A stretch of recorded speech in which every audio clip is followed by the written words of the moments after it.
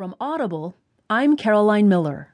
From the New York Times U.S. section, Michael Barbaro writes, Trump's victory has some in GOP agonizing or bolting.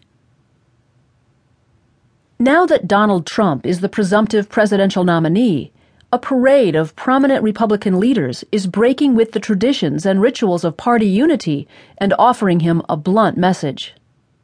Nope, never, I can't, I won't.